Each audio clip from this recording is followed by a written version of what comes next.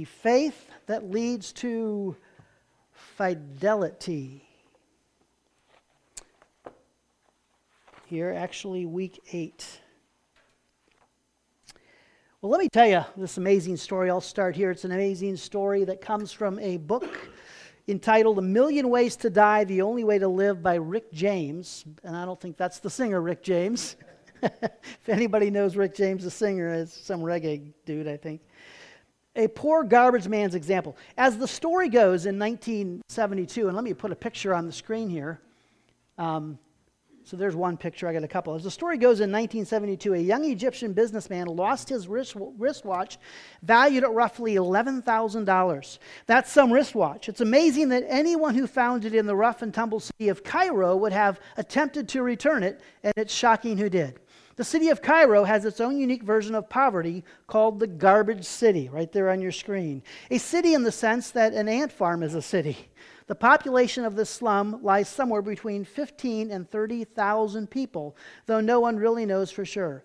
Its name comes from the fact that it is both a garbage dump and home for the city's garbage workers. Each morning at dawn, some 7,000 garbage collectors on horse carts leave for Cairo, where they collect the many tons of garbage left behind by the city's 17 million waste-producing citizens.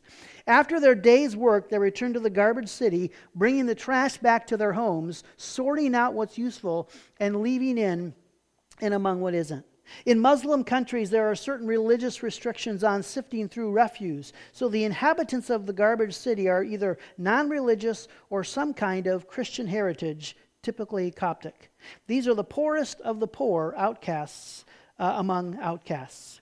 As you can imagine, it would be unthinkable to have such a valuable timepiece returned by a member of Garbage City. Yet when the wealthy businessman lost his watch, an old garbage man dressed in rags returned it, saying, "My Christ told me to be honest until death." And so just a few pictures of Garbage City there and a couple kids that live in Garbage City. Kind of sad reality, right, in its own sense. But what an amazing story of faithfulness. And we'll talk about that today, right? The fruit of the Spirit is love, joy, peace, patience, kindness, goodness, faithfulness, and gentleness and self-control. And we will complete this series in about 3 weeks, probably. It looks like we'll probably be through this series. But here's the thing, week 8 of this series, and today's flavor, as I said, is faithfulness. Now, when you think about faithfulness, and we've talked about in this series again, right, that there is like one core fruit, it's love, and then everything else is like a flavor of love. So faithfulness is just another flavor of this love, which this will be significant. I'll show you a verse in a moment that will add another layer to the fruit of the Spirit and to this concept of these being flavors of love that I think is pretty powerful. But what a reality that in this series we're looking at not just, what it means to be a faithful person, but what does it look like in the theological sense, when I bear the spiritual fruit of faithfulness, when the Spirit of Christ is seen through my faithfulness, or when my faithfulness is tied back to Him. I wonder, how would you define faithfulness this morning? Now, the truth is, the word faithfulness here is the very common Greek word pistis. It's found countless times throughout the New Testament. It's all over the place. Faith comes by hearing, and hearing by the Word of God. Verses such as that, for you have been saved through faith. By grace, by grace you have been saved through faith. And all of these verses that talk about faith in this sense. But the word here for the fruit of the Spirit has a very specific and distinct flavor in its own right. And we see that in the Thayer's lexicon, where it tells us that this word faithfulness really focuses in on fidelity. There's like 5 or 6 verses in the New Testament that zero in on this concept of faithfulness meaning fidelity or trustworthy, some commentaries say. It's the character of one who can be counted or relied on. And so that's what we're talking about today, this element of faithfulness that is really a fidelity. A faithfulness that is a fidelity. And today's big idea, this is really where the root of the message comes, right here. My fidelity is an expression of God's faithfulness. So we're going to look today at this as a fruit again, not a work of my flesh, but a fruit of the Spirit that I bear. And my personal fidelity as a believer is ultimately an expression of God's faithfulness to me. Pretty powerful stuff to think about. The best way, if we want to really understand fidelity, though, the best way probably is through its counterpart, right? Infidelity. Like that word kind of rings a little more, and we relate infidelity and unfaithfulness maybe in the context of a marriage relationship. That's one way we might relate to this word, because we don't often talk about fidelity and what it looks like. But we're going to talk about it today, and it's going to be pretty powerful. And we're going to see again that this faithfulness, this fidelity is not, again, a work that I do. It is a fruit that I bear. It's not a verb. Again, it's a noun. It is something I possess. It is an expression of my very identity in Christ. My fidelity is rooted in my identity, and we want to see that today. That's where the sermon title comes from, the faith that leads to fidelity in God. It is God's faith in me and toward me that is then expressed through me. It is His faith that leads to my fidelity. Now, don't forget the big idea of this whole series, just one more time, really, is that the spiritually fruitful life is the abundant life. The more joy, the more peace, the more patience in my life, the more abundant my life will be, and that applies to faithfulness and fidelity. The more faithful I am in my life, in my private life, to the people around me, to God, the more faithful I am, the more fruitful and more abundant my life will be. I just want us to rethink this morning this idea of faithfulness. And I want us to see it as the expression of the Spirit of Christ in my life, not just something that I am doing all on my own. Although, yes, there's choices I make to be faithful. Clearly that is the case. But we want to see this as a fruit and what that looks like. So the question I have this morning for us as we start, we're going to define this real briefly here in just 3 simple ways and then get to the heart of the message. But I wonder, where in your life do you want to see yourself be more faithful? Where do you want to have more fidelity in your personal life, in your relationship with God, with the people around you? What does that look like for you if you were a more faithful person in life? Think about that. Here's 3 simple ways that we can define it this morning as we think about how we can express more faithfulness in our life every day. 3 simple ways here. Defining faithfulness or defining fidelity. Look at it here. Faithfulness is moral excellence winning out. It is moral excellence winning out. In a world where integrity is in great demand, right? In a world where we have kind of morphed over to what Isaiah said, where good is evil and evil is good. In a world today, we need to be people of moral excellence. We need to be people like that individual there in Garbage City who will return the wristwatch. And what an amazing story when you're so poor and you have the opportunity. That's your job. You collect people's trash. It's like, hey, this is mine. This is my job. It's my payday today. And yet, moral excellence wins out. It is genuine love hanging on. I think I heard this someplace sometime. It's always stuck with me. Faithfulness is genuine love hanging on. And no one defines this better than Christ, right? Genuine love hanging on the cross, hanging on all the way through the empty tomb. And the Bible repeatedly tells us that God is faithful. We'll see that today over and over again in various passages. We'll see that. Lamentations 3:22 and 23. The steadfast love of the Lord never ceases. His mercies never come to an end. They are new every morning. Great is your faithfulness. And so the old hymn does say it best, right? Great is your faithfulness. And it's that faithfulness that will then influence my own personal faithfulness and fidelity in life. Nowhere is the faithfulness of God more clearly seen, vividly seen, right, than through the gospel, through the cross and through the empty tomb. The gospel shouts the faithfulness of God. The gospel shouts out that God said He would send someone back in the days of Adam and Eve. He told Abraham He would send somebody, and He did. And we are so grateful today that Christ has come.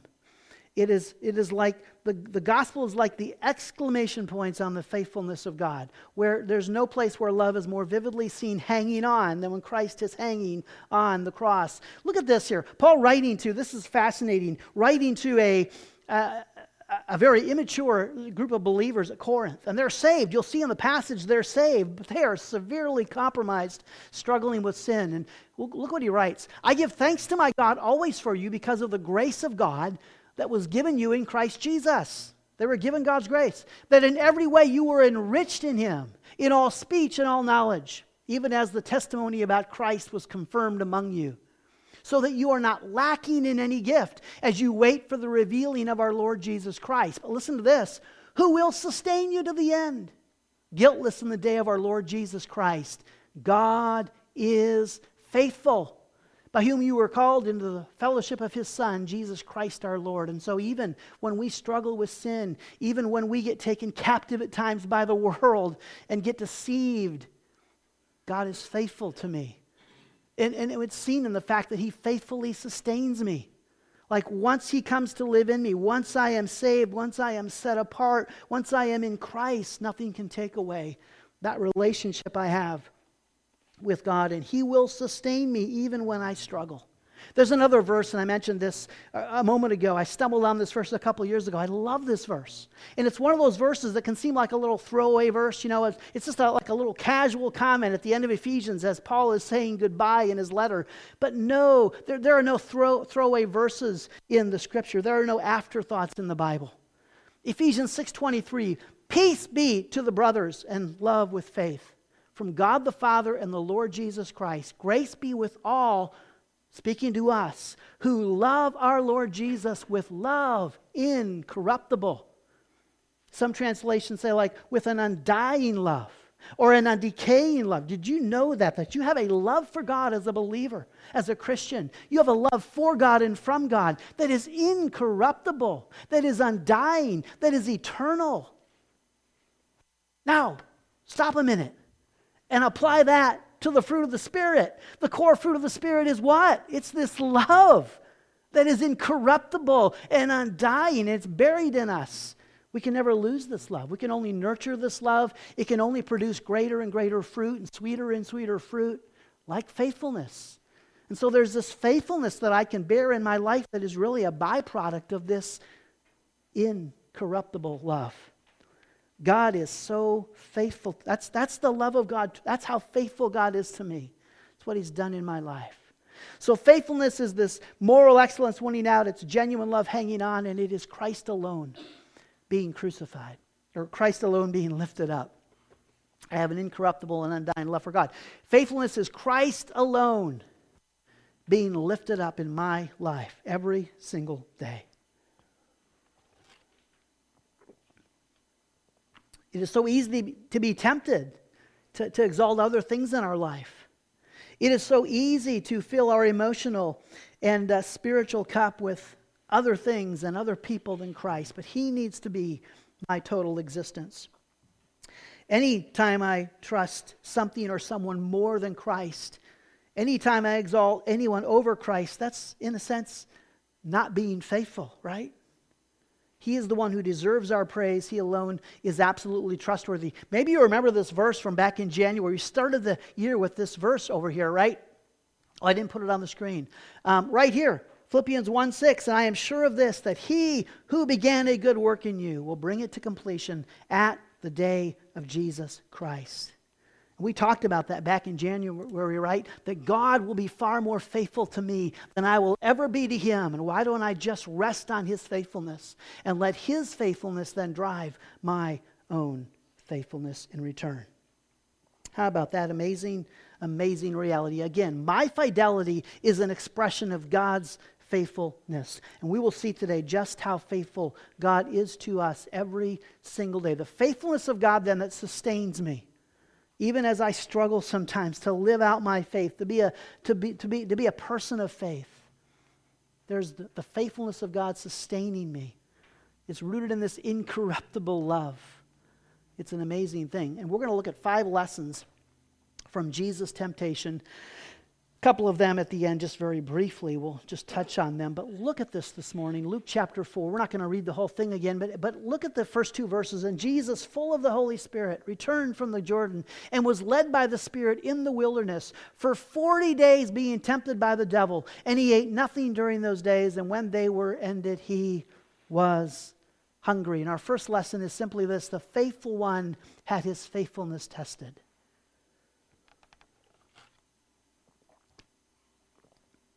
The faithful one had his faithfulness tested. This is a fascinating story, the temptation of Jesus. It really is. He has just left the Jordan River. He has just been baptized to kick off his public ministry, and he's going to spend the first 40 days of ministry preparing even more as he goes into the wilderness. And it's not so much that he's led into the wilderness to be tempted.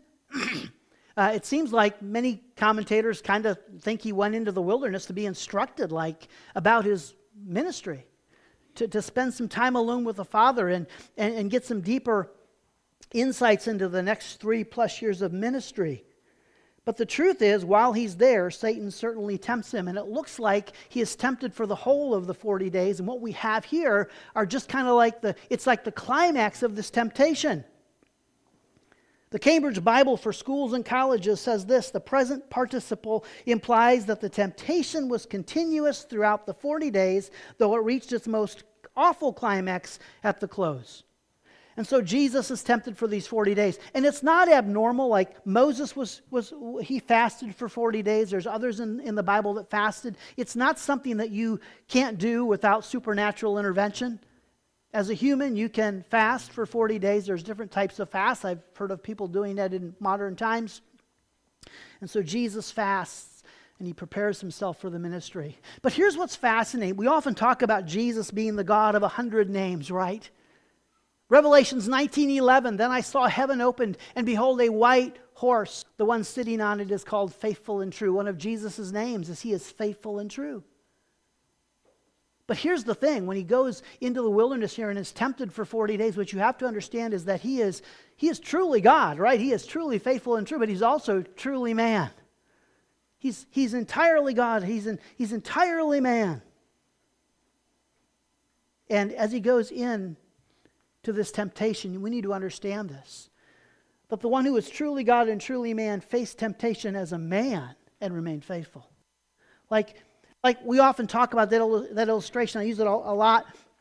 That God didn't use his God card, right? That he didn't use his divine privileges on earth to navigate life, to have an unfair advantage over life. And so, like in this instance, what this means is that Jesus wasn't tempted by Satan, and he didn't pull out his God card and say, "Ha! You can't tempt me. I am faithful and true." No.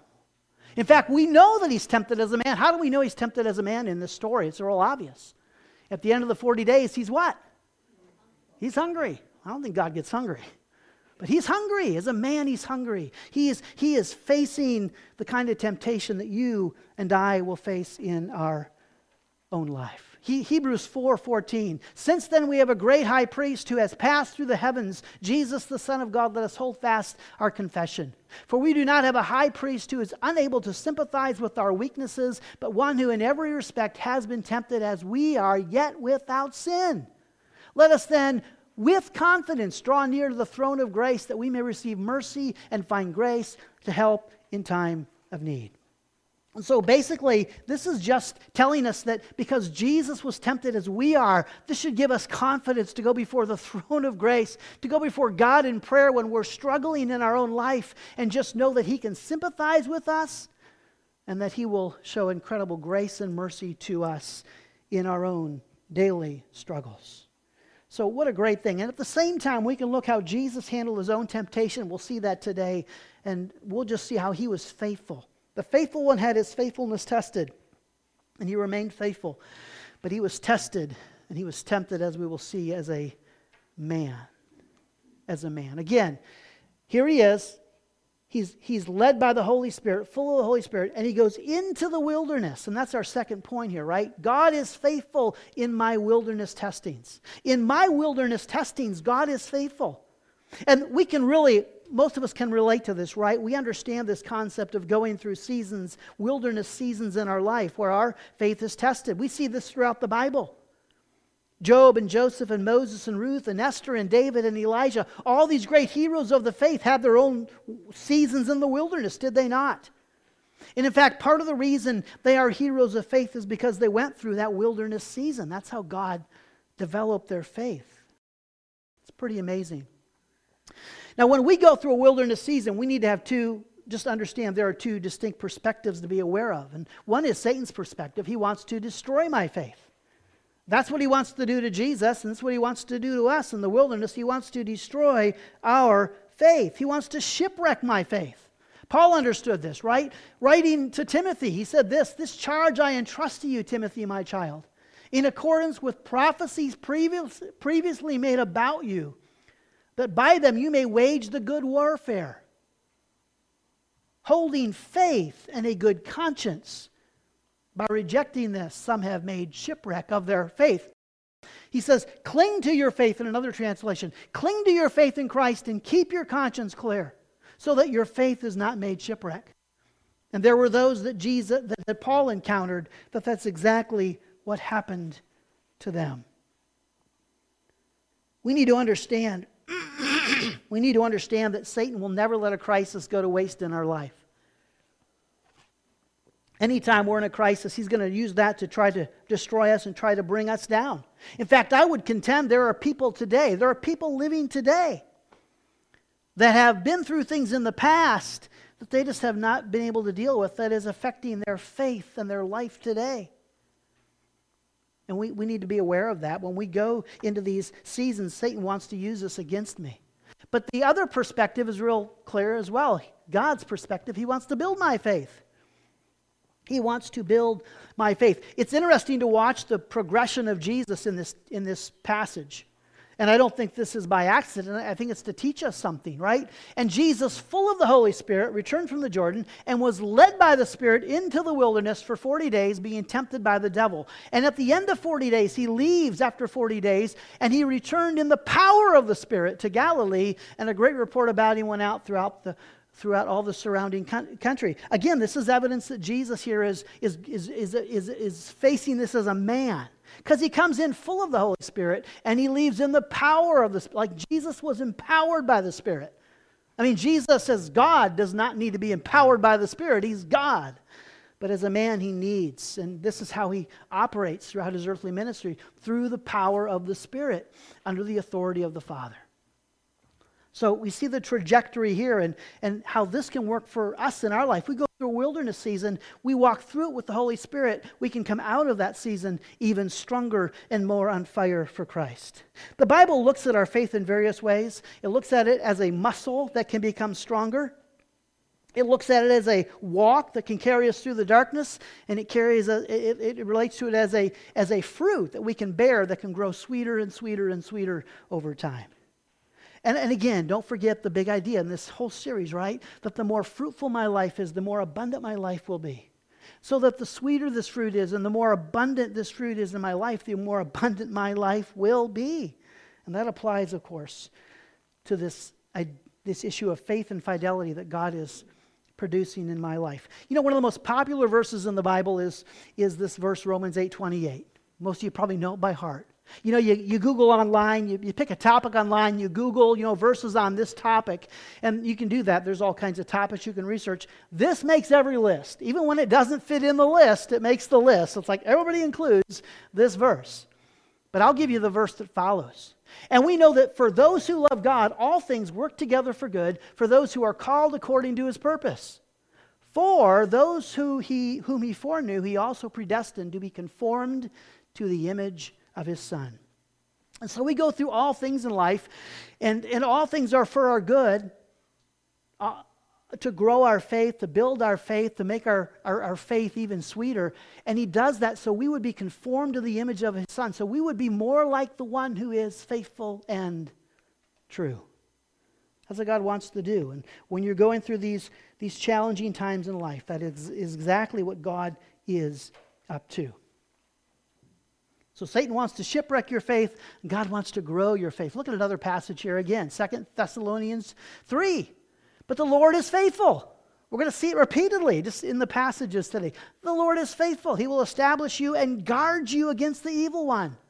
And we have confidence in the Lord about you, that you are doing and will do the things that we command. May the Lord direct your hearts to the love of God and the steadfastness of Christ. And so we have a great picture here, really, that as Satan attacks, the Father protects.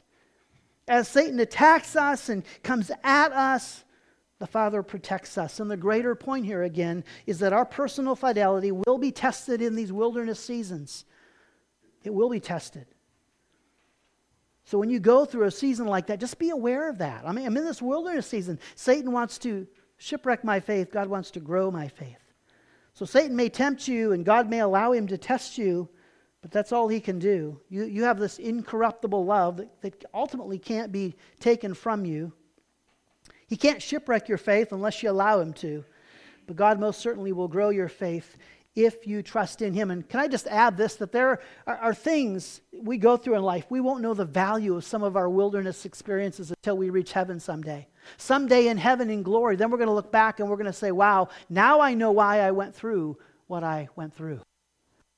But we may not know that here in this world. God is faithful in my wilderness testing, right? God is faithful in my wilderness testing. Again, my fidelity is an expression of God's faithfulness. So as God is faithful to me in the wilderness season, he is growing my own faith, my own ability to be faithful and to express fidelity throughout my life. Here's a third lesson. Well, look at this verse here. One of the most prominent New Testament verses on temptation. Therefore, let anyone who thinks that he stands take heed lest he fall. No temptation has overtaken you that is not common to man. God is faithful and he will not let you be tempted beyond your ability, but with the temptation he will also provide the way of escape that you may be able to endure it. You may be able to endure it. So think about this. God is faithful in my everyday temptation. God is faithful within my everyday temptation. Just as the Spirit was with Jesus and led him through the wilderness and led him through 40 days of temptation, God will be with us. He will lead us through these seasons of life as well. It's an amazing thing. I want to look at another insightful passage. There are just so many of these here, but thinking about this verse here in 1 Corinthians, just unpacking it a little deeper, we see the faithfulness of God in this. He says, God is faithful as we're tempted. And we see that because he will not let us be tempted beyond our ability. He knows how much we can stand. He knows how much we can bear. He will not let us suffer any more than that. And then he is faithful because he promises a way of escape. And I'll show you that towards the end of the message. What's this escape hatch when I am tempted? What's this ability? What's this way to get out of, to endure the temptation until I can get out of it? We'll see that at the end of the message. But just note this, but God is also faithful because Jesus has experienced our temptations. He has experienced exactly what we are going through.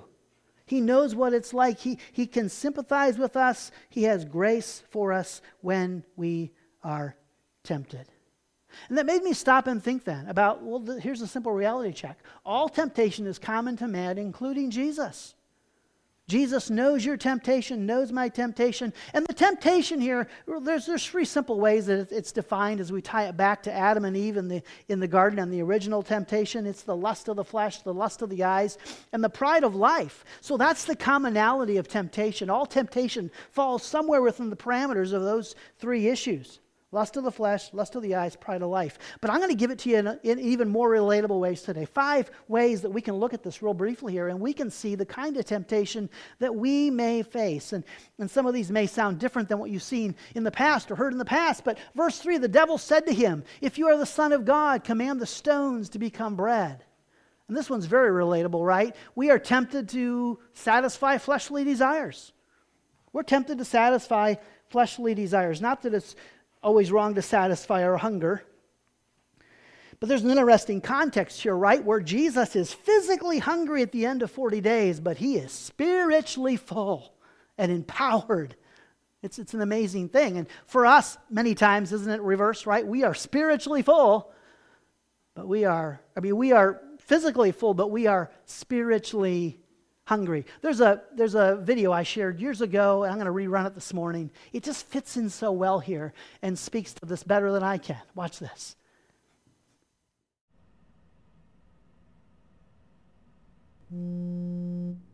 I woke up this morning with a normal feeling for me.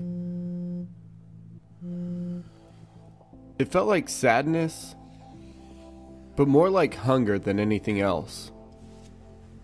The closest word for it is empty. Whatever the feeling was, I wanted it to go away.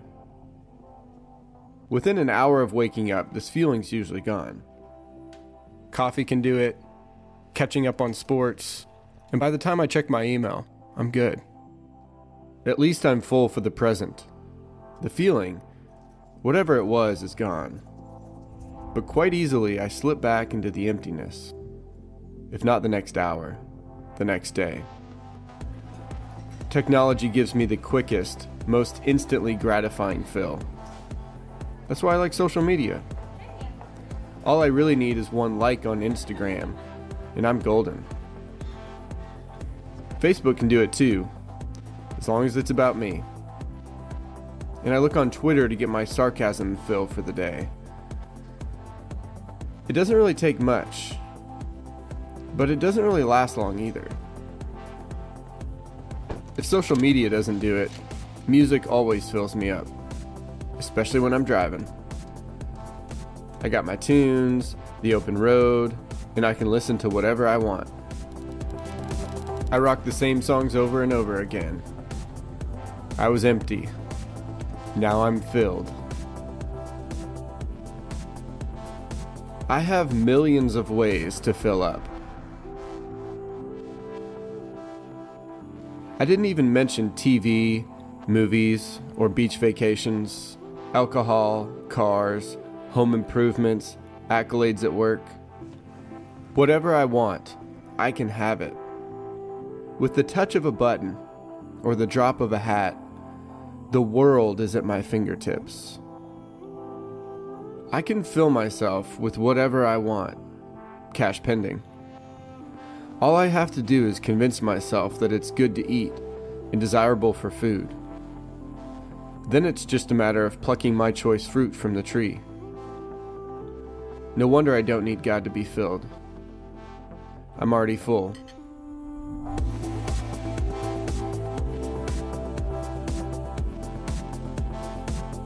I mean, how relatable is that, right? All the stuff that can fill up our lives and fill up our souls, fill up that illustration of what fills up your emotional cup or what fills up your spiritual cup in life, and all the things we can fill up on, and then we, of course, we're not hungry for the Lord, are we?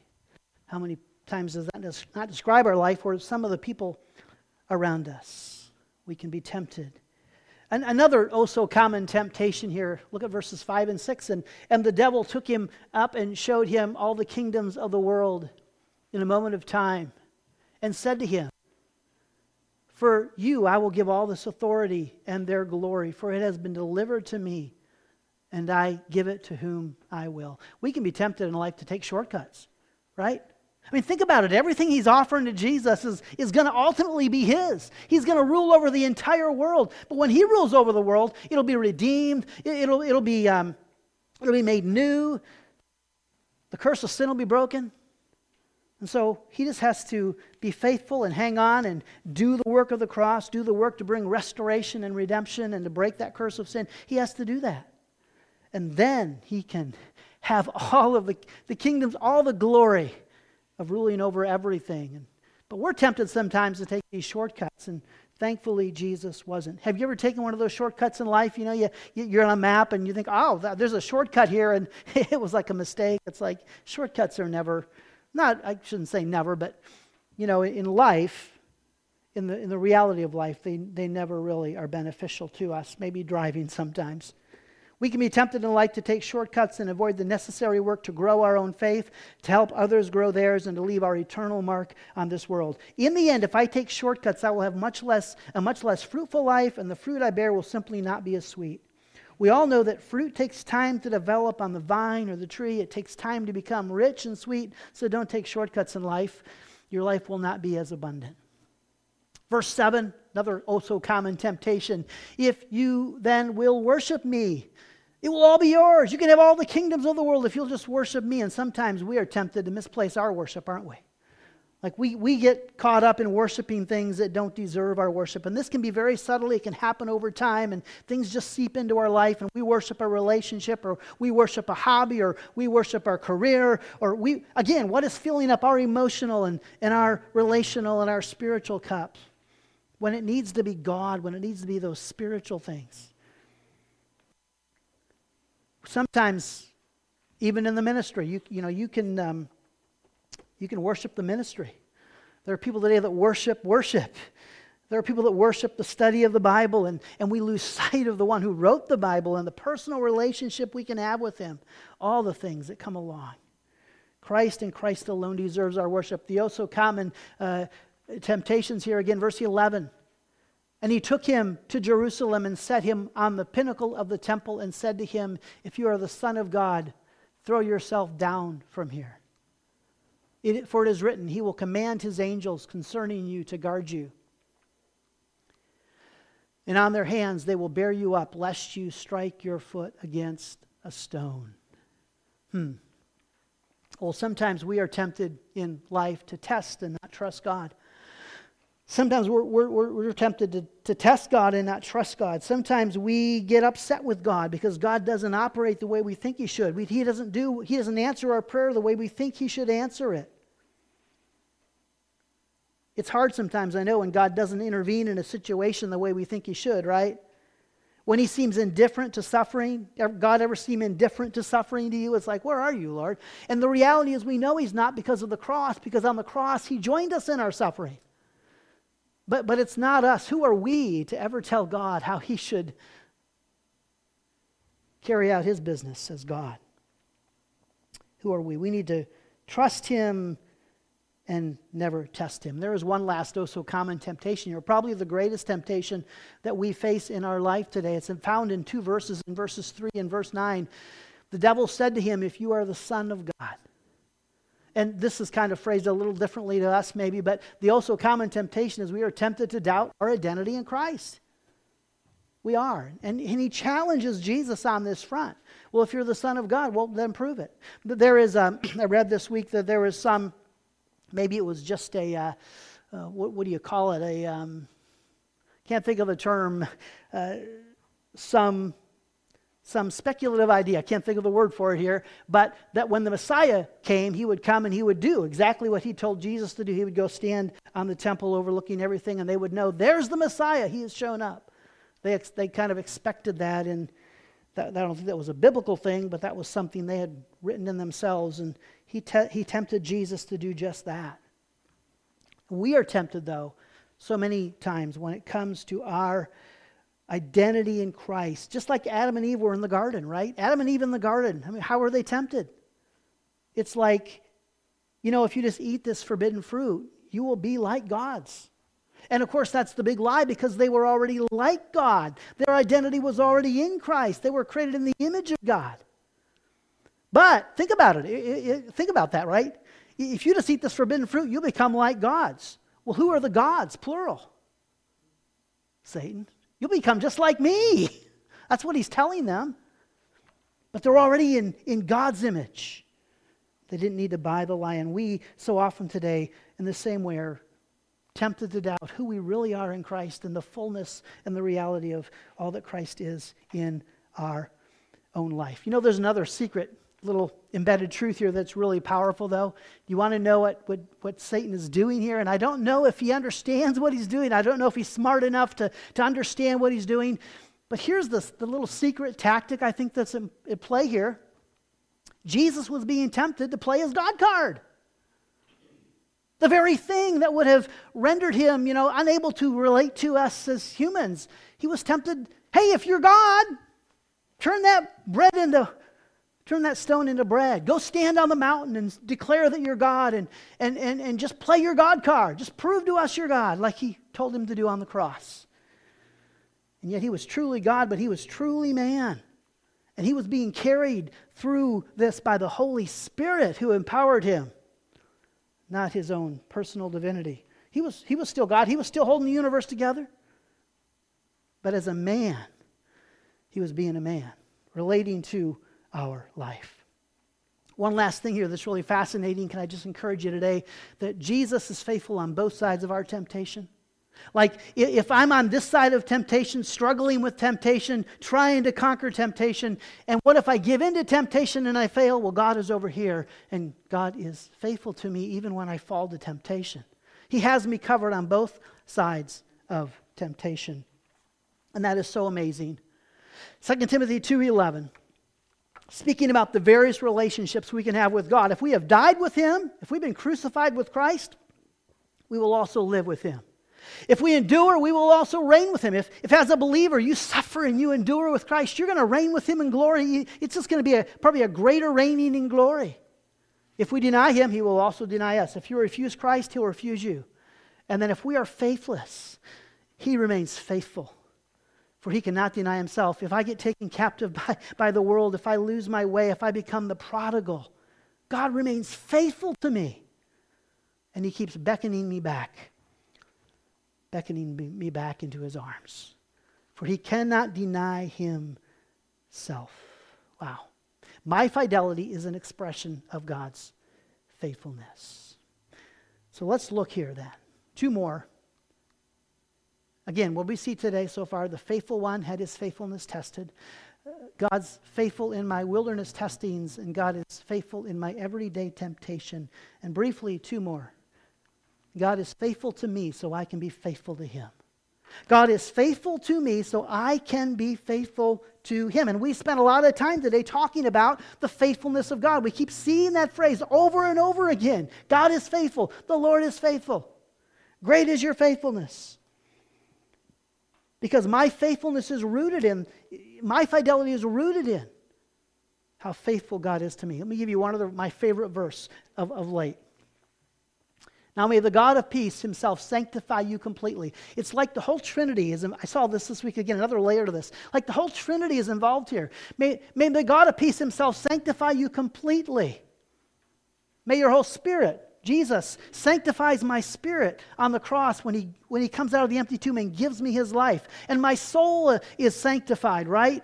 Every day as I walk in the Spirit and I am sanctified in my thoughts and my feelings and my choices and my behaviors. And then one day my body will be sanctified by the Father when I get my glorified body.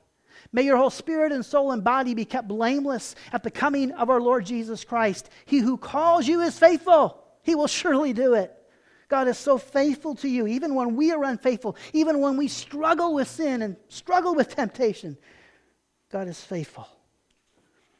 We need to know that. And again, my personal fidelity is an expression of God's faithfulness to me. But there are two very important propositions here, because God is faithful to me so I can be faithful to him. And there's two things you need to know about how Jesus handled his temptation. First, don't miss this, right? Jesus answers every temptation with Scripture. So just read that on your own this week. Let's look through that. It's pretty fascinating. Every single temptation he faces of these three climax temptations, he responds to the devil with Scripture.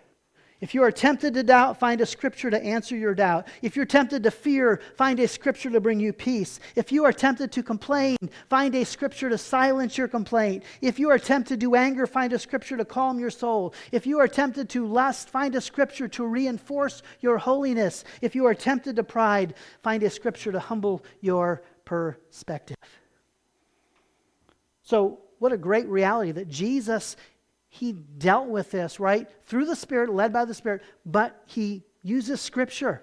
So we know to use Scripture to combat our own temptation, our own struggles.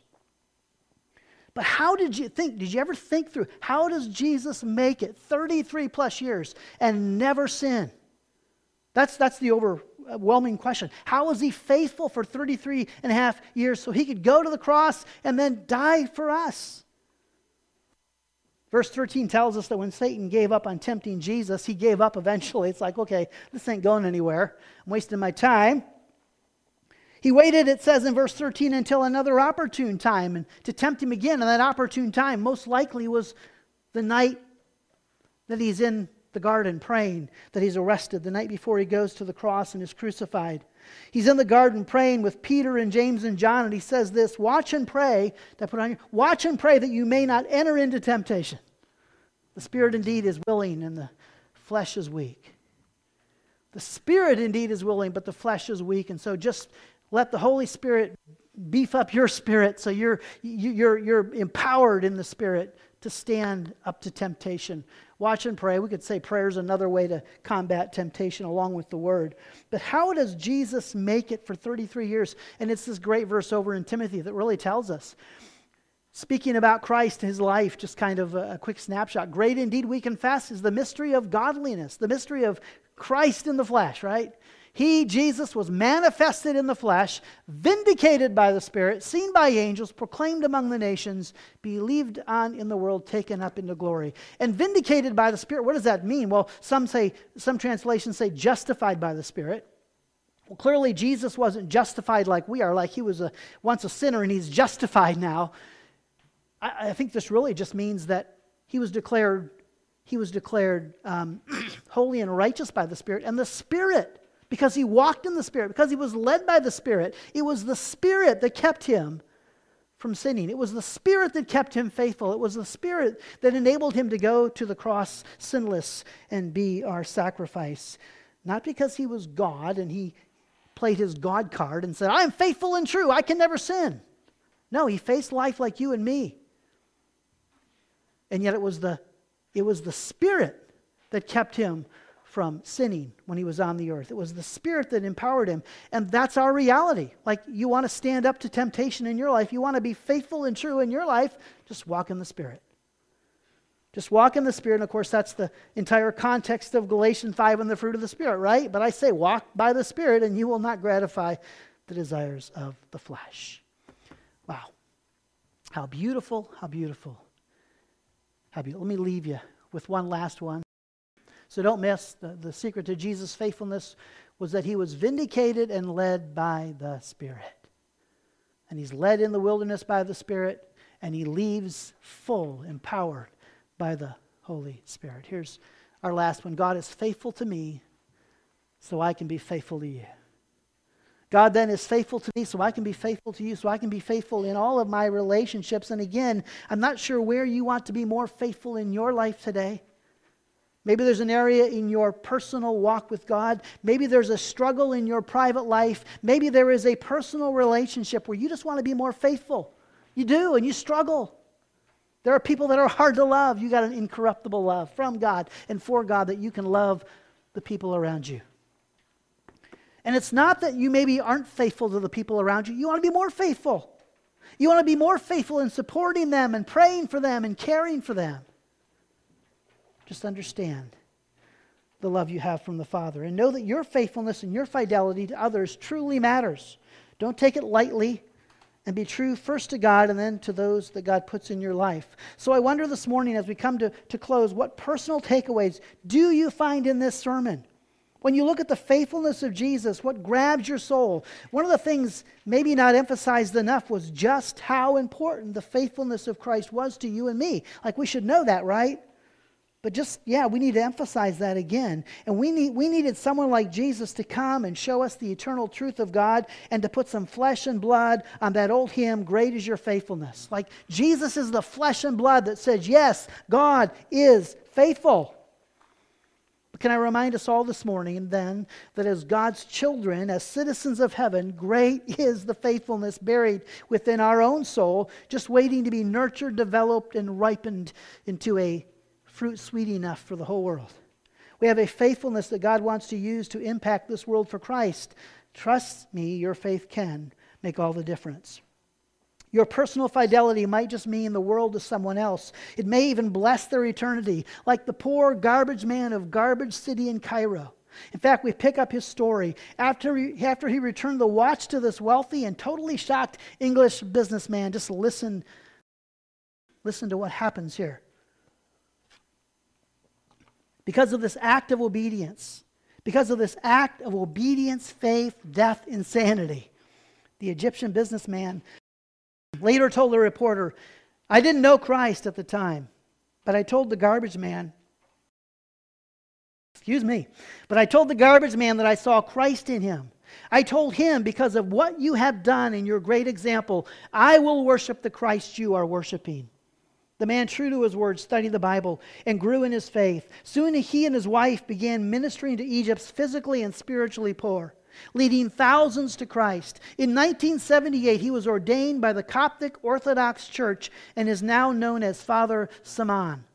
Father Saman leads the largest church of believers in the entire Middle East. Each week, some 10,000 believers meet together in a large cave outside the garbage city. And these 10,000 plus believers gather, at least in part, every week because of the personal fidelity of one man who returned a watch that wasn't his and shined a light on the Christ who is. Father, thank you.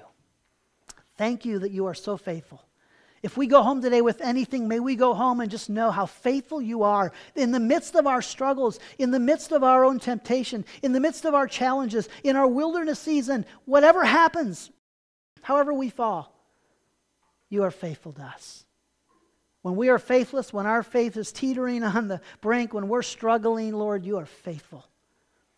And the more that we come to terms with how faithful you are to us, then we can understand how faithful we can be to the people around us, how faithful we can be to you, how faithful we can be in our personal struggles. Open our eyes today to see in this message exactly what we need to see so we can apply it to our lives in profound ways. And may we, just like this man from Garbage City, may we reflect you in all that we say and do. In Jesus' name. And everyone said, amen.